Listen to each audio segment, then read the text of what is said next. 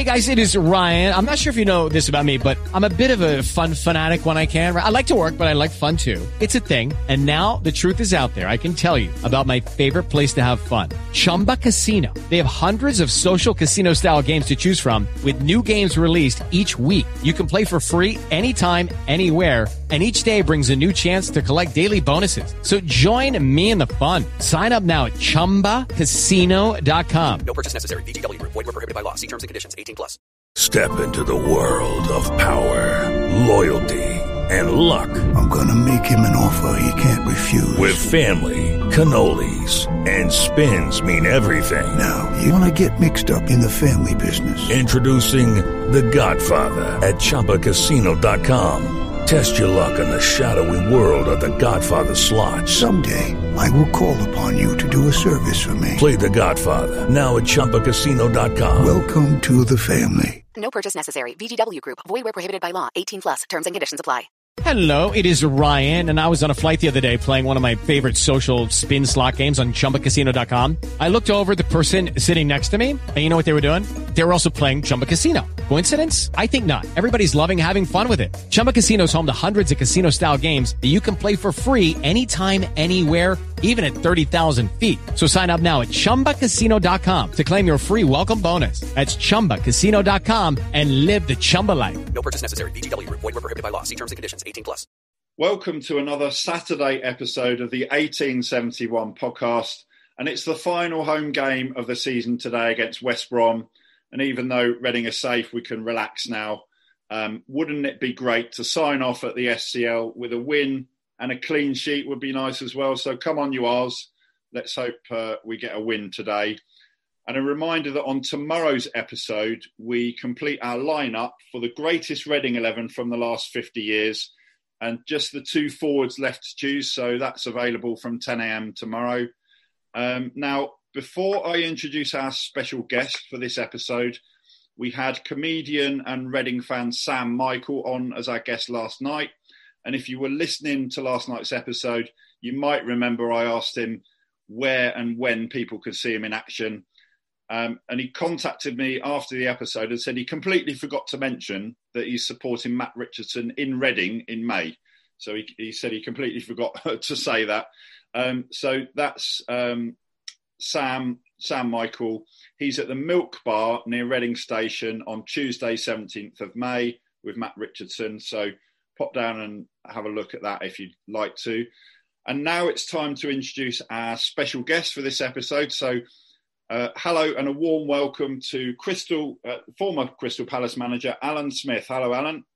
Hi, Mark. Nice to see you again. Yeah, nice to see you again. And for the listeners, if you're wondering why we have a former Crystal Palace manager on a Reading podcast, the reason is that Alan knows the likes of Steve Coppell, Wally Downs, John Solarco, and even record-breaking Royals manager Ian Branfoot very well. So we thought it would be a great opportunity to have Alan on as a guest, obviously as a former manager anyway, but also to give us an insight into what those characters are really like. And when I say characters, Wally Downs falls into that category, of course. So, Alan, I'd like to start by asking you about Ian Branfoot, a really successful manager for Reading in the 80s, won the Division 3 title in 1986 at the end of that record-breaking season, 13 wins at the start of that season. And then the Simod Cup 2 years later, 1988 at Wembley. Firstly, tell us how you know Ian, and also what is he like both in football terms and as a person? Well, I got to know Ian really just after he got the sack from Reading. I'd followed his career a little bit. And Stuart Henderson, who was one of his coaches, Stuart used to take the reserve team and the youth team and sometimes play. He was still a very good player. And Ian Branfoot would come and watch those games. And then in about 89, I think it was, we had a vacancy. And Steve Coppell said, well, look, why Ian Branfoot's out of work. Why don't we just approach him and bring him in as the coach? I was the assistant manager. And he joined us. And in fact, he was an integral part of us getting to the cup final against Manchester United. He was our coach. And I got on with him very well. He was serious. He'd been brought up under Graham Taylor at Lincoln, I think. But he had good connections. He was a hard worker. He made it clear from the moment he joined us that if a manager's job came up, he would go, and eventually went on to Southampton. But a proper footballing man, knew his job, was serious, didn't take it as a laugh and a joke. He went about his job. But, I don't think at Palace he ever quite got the recognition he should have, except with the fact that he did go on off the back of that to manage Southampton. Yeah. That goes back to my time of starting supporting Reading. So, I'd include him as, if you like, among my Reading heroes from those days ago. And one of those, certainly the next person we're going to talk about is Simon Osborne. You also know Simon.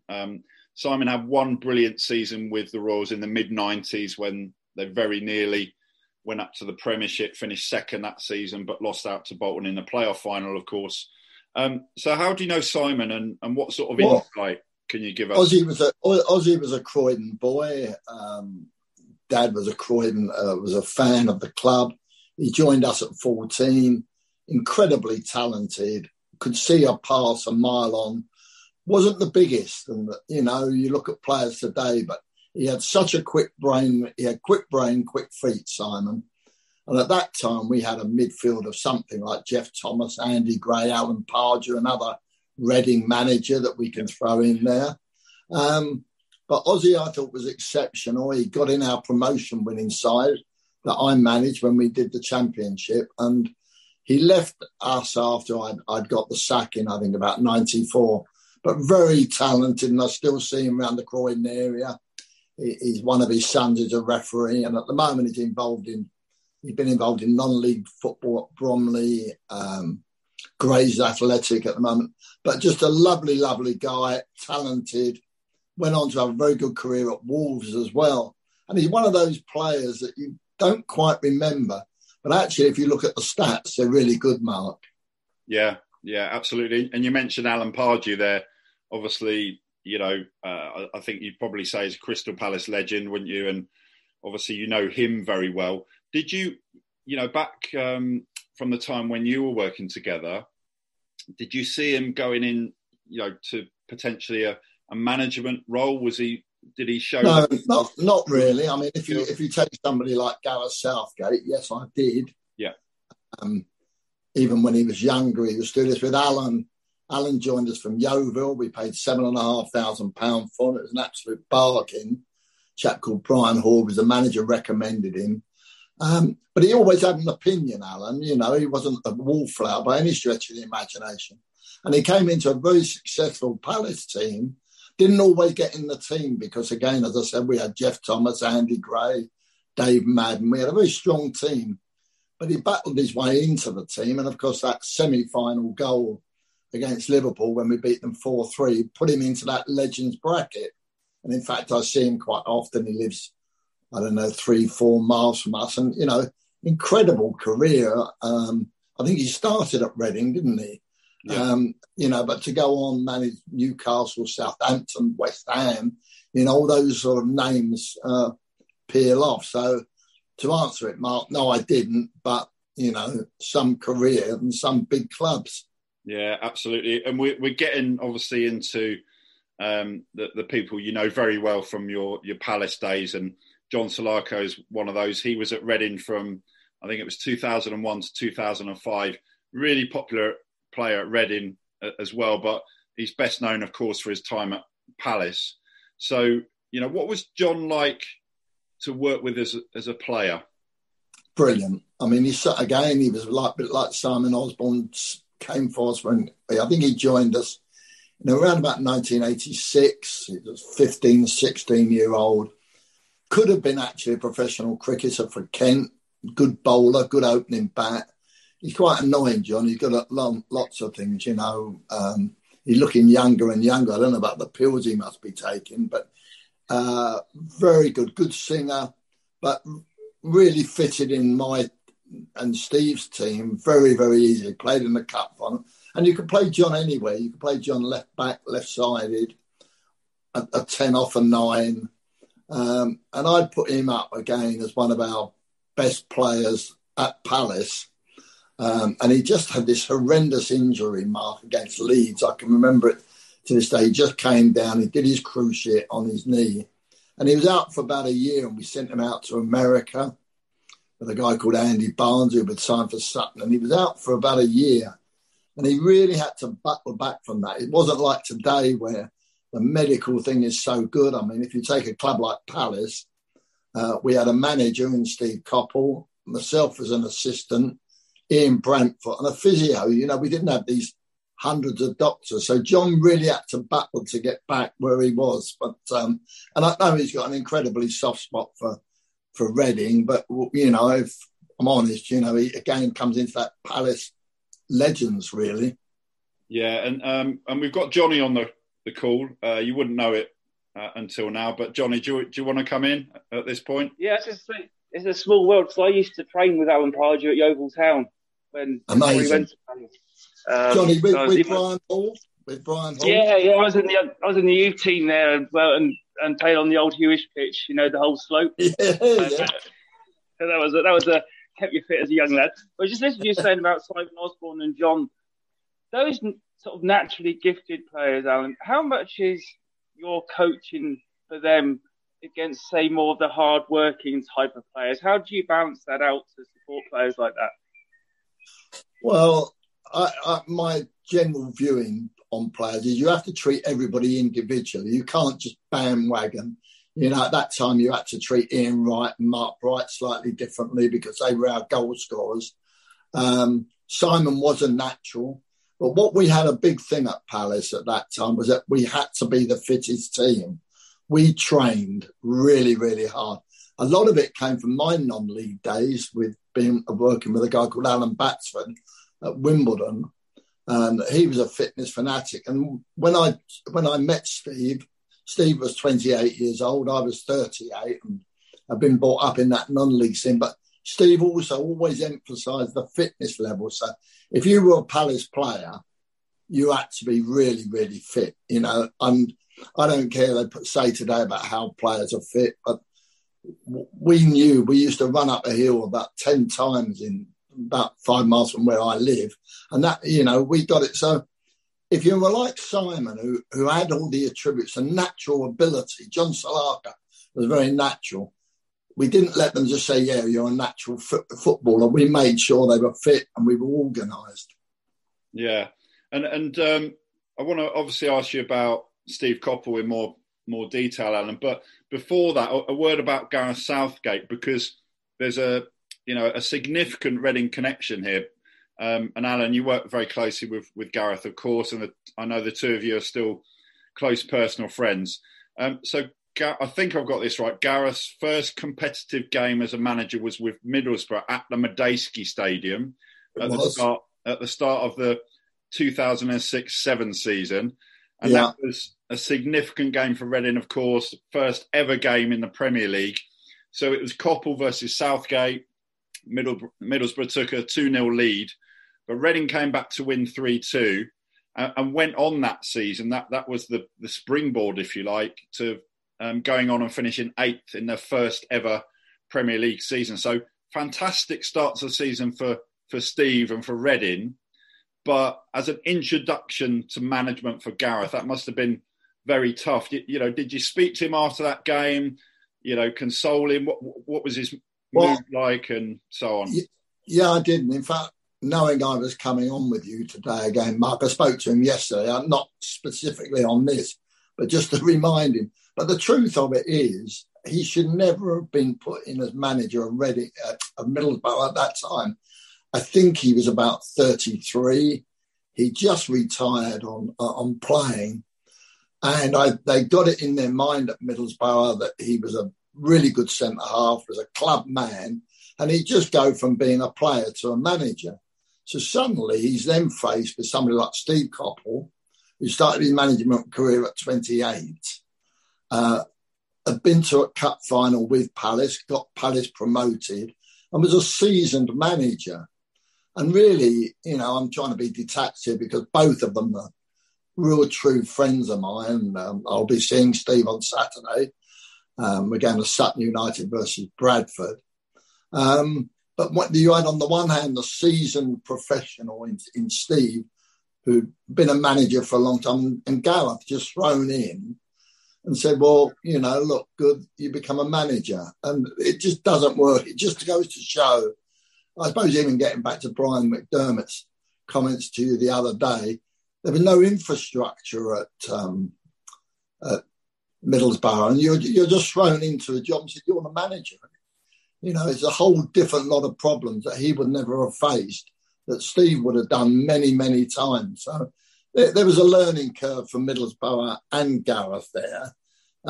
He eventually, once he got the hang of it, actually did a really good job there. Well, he's gone on to do all right for himself as a manager, hasn't he? Of course. He's done very well. And Alan, you work very closely with Steve Coppell at Palace, another Reading legend we're talking about here. You've known Steve a very long time now. How would you sum him up as a man and, a football man and a football manager? And were you at all surprised at how well he did at Reading? Well, to answer, no, I wasn't. He's organised, he's understated. He's a player's manager. He understands the changing room. He knows the atmosphere of the club. When I first met him, I'd been at Dulwich Hamlet, I'd been at Wimbledon, and I'd been at Palace for a little bit with the youth team. So I had more experience in coaching. What he had experience of was playing for England on 40 occasions, playing for a great club like Manchester United. But he never ever mentioned that. He was very quiet. But my grasp of it was that he'd stand back and he'd see situations. He'd let the staff have so much license. If he wanted to pull me into line sometimes, he thought I'd overstretch my position. He'd say something like, well, let's have an 8-side together and I'll pick my best 8 and you pick your best 8. They'd win about 6-0 and he used to come in and say, it's good that coaching book, Al, isn't it? He had I can't tell you, Mark, what a great 10 years I had working with him. We travelled the world, Cayman Islands, Jamaica, so many places. We went to South Africa, obviously pre-season. I didn't really know at the time. I didn't realise. And I think he says the same, what we did and what we achieved at that club. So when you ask me when he went on to Reading, no, it doesn't surprise me. It didn't surprise me what he did at Brighton. My only surprise is he's not a consultant somewhere at football, because he's non-political. He's a football person. He's incredibly honest and he underplays himself. Normally that's the extraordinary thing. I've never heard Steve boast about anything. And by the way, Mark, he's bloody good company as well. Yeah. And did you speak to Steve a lot during that famous 106 season, the first season in the Premier League? What was he like in those 2 seasons? I didn't really. Because I think we both went our own ways, and I think there's part of us that doesn't want to sort of step on another line. So I can't say that I did. He went his route. He got his own staff in. I'd start to do other things. So, no, I didn't really. And I think we'd had our 10 years together. And that was it, really. But, like socially, yes, we did. He lived quite close to me. Yeah. With Lucky Land Slots, you can get lucky just about anywhere. Dearly beloved, we are gathered here today to... Has anyone seen the bride and groom? Sorry, we're here. We were getting lucky in the limo and we lost track of time. No, Lucky Land Casino, with cash prizes that add up quicker than a guest registry. In that case, I pronounce you lucky. Play for free at LuckyLandSlots.com. Daily bonuses are waiting. No purchase necessary. Void where prohibited by law. 18+. Terms and conditions apply. See website for details. I mean, a fantastic time. It's obviously still fairly recent history for Reading, and he's got the match coming up. Coppell versus McDermott. His Coppell's team versus McDermott's team. That's coming up end of May. So that's going to be interesting, seeing those two teams against each other. Johnny, do you want to come back in? Yeah, I was going to say, is there actually anyone in football that doesn't like Steve? Because he just seems such the bloke that he is, seems so genuine. You know, it's just nowadays when you see managers throwing their weight around, and he just seemed such a different character. Yeah, I've never heard anybody, Johnny. There might have been, and I don't know this, the odd player, because every so often you're going to upset somebody in that job, but he's always conducted himself with dignity. He doesn't waste words. I'm a little bit more outward. Steve was certainly much quieter, but I have always, and I still think now, he's very understated. He doesn't try and sell himself. He's not mad on being on television. He doesn't chase the game. As I said to you there, we're off to Sutton and Bradford on Saturday. We've been to watch Dorking recently. We've been to watch Dulwich Hamlet.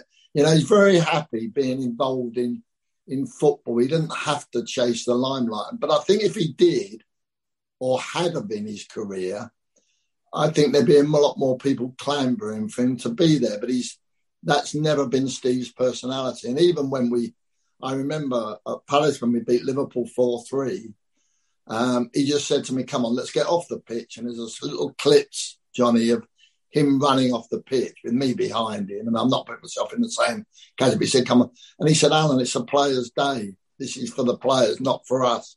And whenever I went to Reading during the period that Mark was talking about, I'd go in the boardroom. He was just the same there. You know, Majeski used to come over and say, I don't know a lot about Steve. You know, he doesn't come out with me for a drink. And he doesn't. You know, that is not him. But I've never heard anybody not have respect for him or a good word, Johnny, quite frankly. Yeah. And a lot of credit, of course, as all Reading fans know, for that Reading side that played in the Premier League for the first time in 2006, the 106 season, you know, fantastic season that was. A lot of the credit for that goes to Wally Downs, and you know Wally really well. And as I already said, you know, character is quite a good word to describe him, isn't it? What was he like to work with, Alan? Great fun, you know. I first saw Wally Downs playing at Craven Cottage as a 16-year-old. I was at Wimbledon, and Ron Nodes came with me to the game. He was chairman of Wimbledon at that time, not Palace. And we could hear this chirpy little blonde guy out on the pitch. And that happened to be Wally. He joined us at Wimbledon. Always a sharp brain, always challenge you. As a coach, as good as you're ever going to work with. And had his own way, you know. Wally's not everybody's cup of tea because he tells you as it is. And he's got a very sharp brain, and he's got that Cockney, London, Shepherd's Bush where he was brought up humour. But I spoke to him yesterday. He's out in Jamaica at the moment. Very, very talented guy. And Steve, I can't think of two more opposed characters than Steve and Wally in a way, but it absolutely gelled as a group. So, you know, again, I look at him. I hadn't realised till we were doing this podcast the amount of connections there'd been between our two, when I say our two clubs, Palace and us. But then when I think about it, you know, more with Branny coming and working with us, Pards going to Reading, I can see, and obviously Steve, why players then followed it around. Yeah. I hadn't realised to what extent it really was. Yeah. Johnny, do you want to come back in again? Yeah, so like, you know, as a manager and assistant manager, the dynamic there, what needs to happen to make it work so well between the two? I think you've got to be different. You mustn't be a yes man as the number two. Wally was not a yes man. I don't think Wally was number two. He was a coach. And when I worked with Steve, I'd be quite honest with him if I thought something had gone wrong behind closed doors. As I say, we're completely different personalities, Steve and I. I'm, you know, quite like doing things like the podcast. I quite like my television stuff when I did it. Steve really wasn't into that, but he always had the final word. He'd ponder on what you had to say. He'd invite you, your conversation. But I think sometimes I look at a few number twos around the place and they just seem a bit of a yes man for the manager. You know, there's one or two documentaries we've all seen over the years, Johnny, and you're sort of cringing. I had a very good assistant manager in David Kemp who worked for me, and he was the same. He'd tell me when he thought I was wrong. But once the manager's made the decision, you don't undermine him. You know, you stick with that. So I would say to any manager, get somebody that's quite a strong character, because you've got to control Wally as well. You can't let Wally just run loose, you know, because it could, I'm only suggesting, could be a bit of havoc along the way. But at the time, Wally was there. Again, you had Brian McDermott, the voice of common sense, been a good player, you know, knew his coaching. So I think surround yourself with people that are different, have different opinions to you, but also, you know, don't realise that they shouldn't be the manager. Well, you said about the contrast there, and we've had Steve and Wally on as guests, and both fantastic guests. And we talked to Wally about that game against Sheffield United and Neil Warnock, and I remember seeing it because Keith Gillespie got sent off after about 10 seconds. You know, Wally got into an argument with Neil Warnock and threw a punch, and you can see Steve, exactly what you said, Alan. You can see Steve just out of the way. You can see him on the edge of the picture, watching it all unfold, letting Wally sort of, you know, do his thing, and that was kind of, that sort of highlighted that type of relationship, what you were talking about. But I want to ask you about a current Palace player, Michael Olise, who was previously at Reading, of course, great player. I think Palace got an absolute bargain with him, didn't they? I mean, how far do they think Michael can go at Palace, and how highly does Patrick Vieira rate him? Well, I saw him play on Monday night against Leeds. He came on with about 25 minutes there, and he just lit the place up when he came on. Really caught the eye. I mean, he played in earlier games, Mark, but he got injured. Very, very talented. And again, I didn't mention it to Gareth Southgate yesterday because he's not English. He's not English, but I did say to Gareth, God, this boy is talented. I think I'm right. He's only about 20, isn't he, Mark? Am I right? Yeah. But, you know, Palace have done really well in identifying that talent so early. And it's a big loss because, quite frankly, he is, I'd say, exceptional. Yeah. And Johnny, do you want to... I know you were interested in asking Alan about Michael Olise. Do you want to come back in again? Yeah, I mean, you've obviously worked with a lot of young talents and watching Michael play. I mean, do you think if he's going to play for England or France, the full national squad, is that good? Oh, yeah, without doubt. You know, I mean, I have no doubt in saying now that if he was English, he would, you know, with another season under his belt, he would be knocking in on that squad very tight. And one of the great things about some of the things we've spoken about, whether it was getting back to Branny, getting back to Steve, getting back to Wally, the great satisfaction of doing this job is when people say to you as a manager, well, what did you achieve, or an assistant? You know, what we did as a group was we brought so many players through, like John Salako, like Ozzy, like Gareth, just people we mention on these podcasts.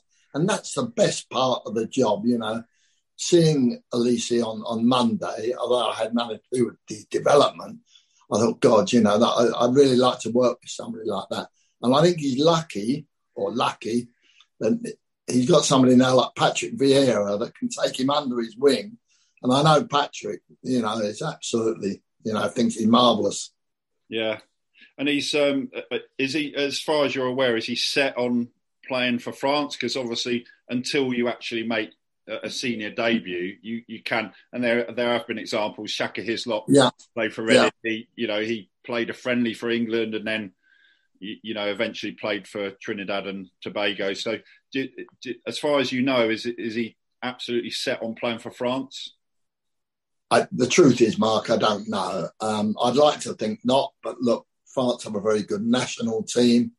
And so you have to pick your moments of, we've got the same at Palace, we've got players playing for the Ivory Coast, that probably could have made it for England, but it's easier. Obviously, that's not the case with France, because you're talking about one of the senior teams. I suspect he will go to the French level, but the truth is, I don't know, and I hope I'm wrong. Yeah.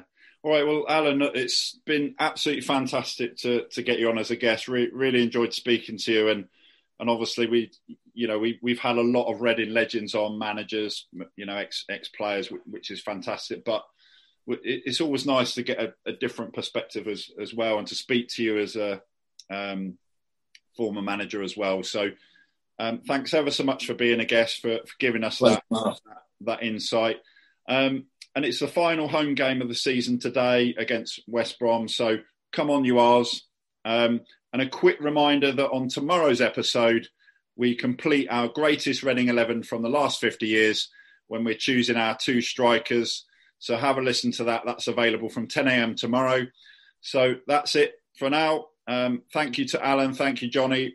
And all that leaves me to say finally, today, Reading, come on, you R's. Thanks, Alan. That was really good. I enjoyed that. No, that's a pleasure, Mark. Pleasure, Johnny. Thanks so much, Alan. Lovely to meet you. Good luck. By the way, you got Steve Bruce, ex-Palace manager there. So, but no, it'd be interesting, wouldn't it? I mean, just not for the podcast now, but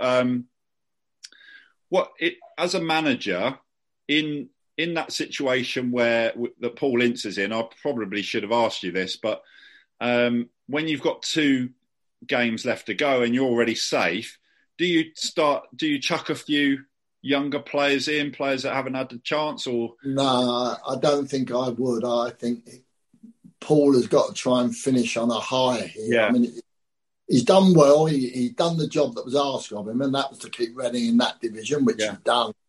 I wouldn't say it's been spectacular, but that's fair. Easter weekend was pretty good, though.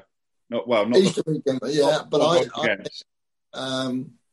I just feel that he's got to finish quite strongly and give your fans some hope for next year. Yeah. And I don't think it's much point in putting youngsters in when we haven't had you haven't had a great run. I'd stick with what I've got and then sit back. And if he's going to put the youngsters in, do that pre-season and see how you go.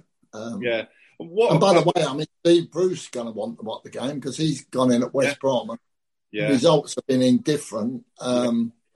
So he's going to want to finish quite strongly. And I don't think we can afford to, on Saturday, to put in a hard performance. We need to sort of sow in the fans' mind where we're going for next season. Yeah. Reading have signed a player at centre-back, Terrell Thomas. He's 26, I think. And Reading have got their established centre-backs, Michael Morrison, etc. Would you bring somebody like him in at centre-back, or are you sticking to your best team, do you think? I'd stick to my best team. I'd stick to my tried and trusted, and I use him as my trump card next season when we can do a good Paul Ince pre-season, that he's got the land under his thing, and start afresh. I don't think now's the time to experiment, gamble. And also, I'm not sure it's fair on the player either. I think our confidence is not rocket high. It's okay, because job done. But, I think at the moment I'd leave well alone. And do you, I should have asked Mark, I'm going to have to go, mate. Yeah, okay. Cheers, Johnny. Thank you. Back to work. Sorry, guys. See you, Johnny. Bye-bye. Good luck. Bye-bye. And Alan, Reading have got, just asking for my own curiosity, really, but Reading have got a situation where a lot of players coming to the end of contracts.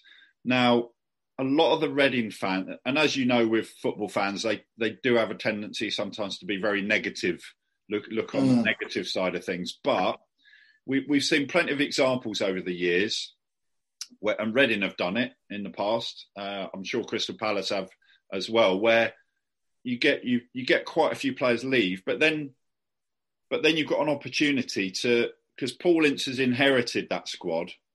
So he's got for me, I see it as a positive opportunity for him to we don't know if it's going to be him or not, to bring in new players and sort of build his own team if he's going to be given the job. Is that the way you see it, do you think? Yeah, definitely. I think he'll have formed his own opinion. I mean, I think if you had asked me, I would have been surprised that Paul Ince went in at Reading. Yeah. I think he's done a good job because he's done the job that was asked of him. Yeah. The testing time will be then. But I think he's earned the right to now get his own players in there. And I think the timing of it's is actually quite good for Reading to freshen it up. I think rather than have a lot of players. The whole summer as well now, hasn't he? So, yeah. Yeah, and he's got a good team. I mean, it's going to be a weird season with a World Cup break. I mean, that affects us. Yeah. But I think he's got a good chance. I think what Reading need to do is, first of all, though, identify and announce to the fans that they are going to keep Paul. I don't see any point in delaying. I get the impression they're going to wait until after the final game. Yeah, and then announce it. But Alan, we're almost out of time now. Mark, just before you go, who's his staff? Remind me, who's he got with him? He's got Michael Gilks, Alex Gray, and Michaela Ledgerwood. Okay. Yeah, and they've brought in Noel Hunt, a former Reading player, under 23s, because Michael Gilks was under 23s. Alan, we have a time limit on this for. Okay. No, go on. So we're about to get cut off. So okay. Thanks again, and really good to see you again. And thanks for all your help with everything. Okay, and all good luck Saturday to you and to Johnny. Yeah. See you then. Bye-bye. Take care. Bye. Bye.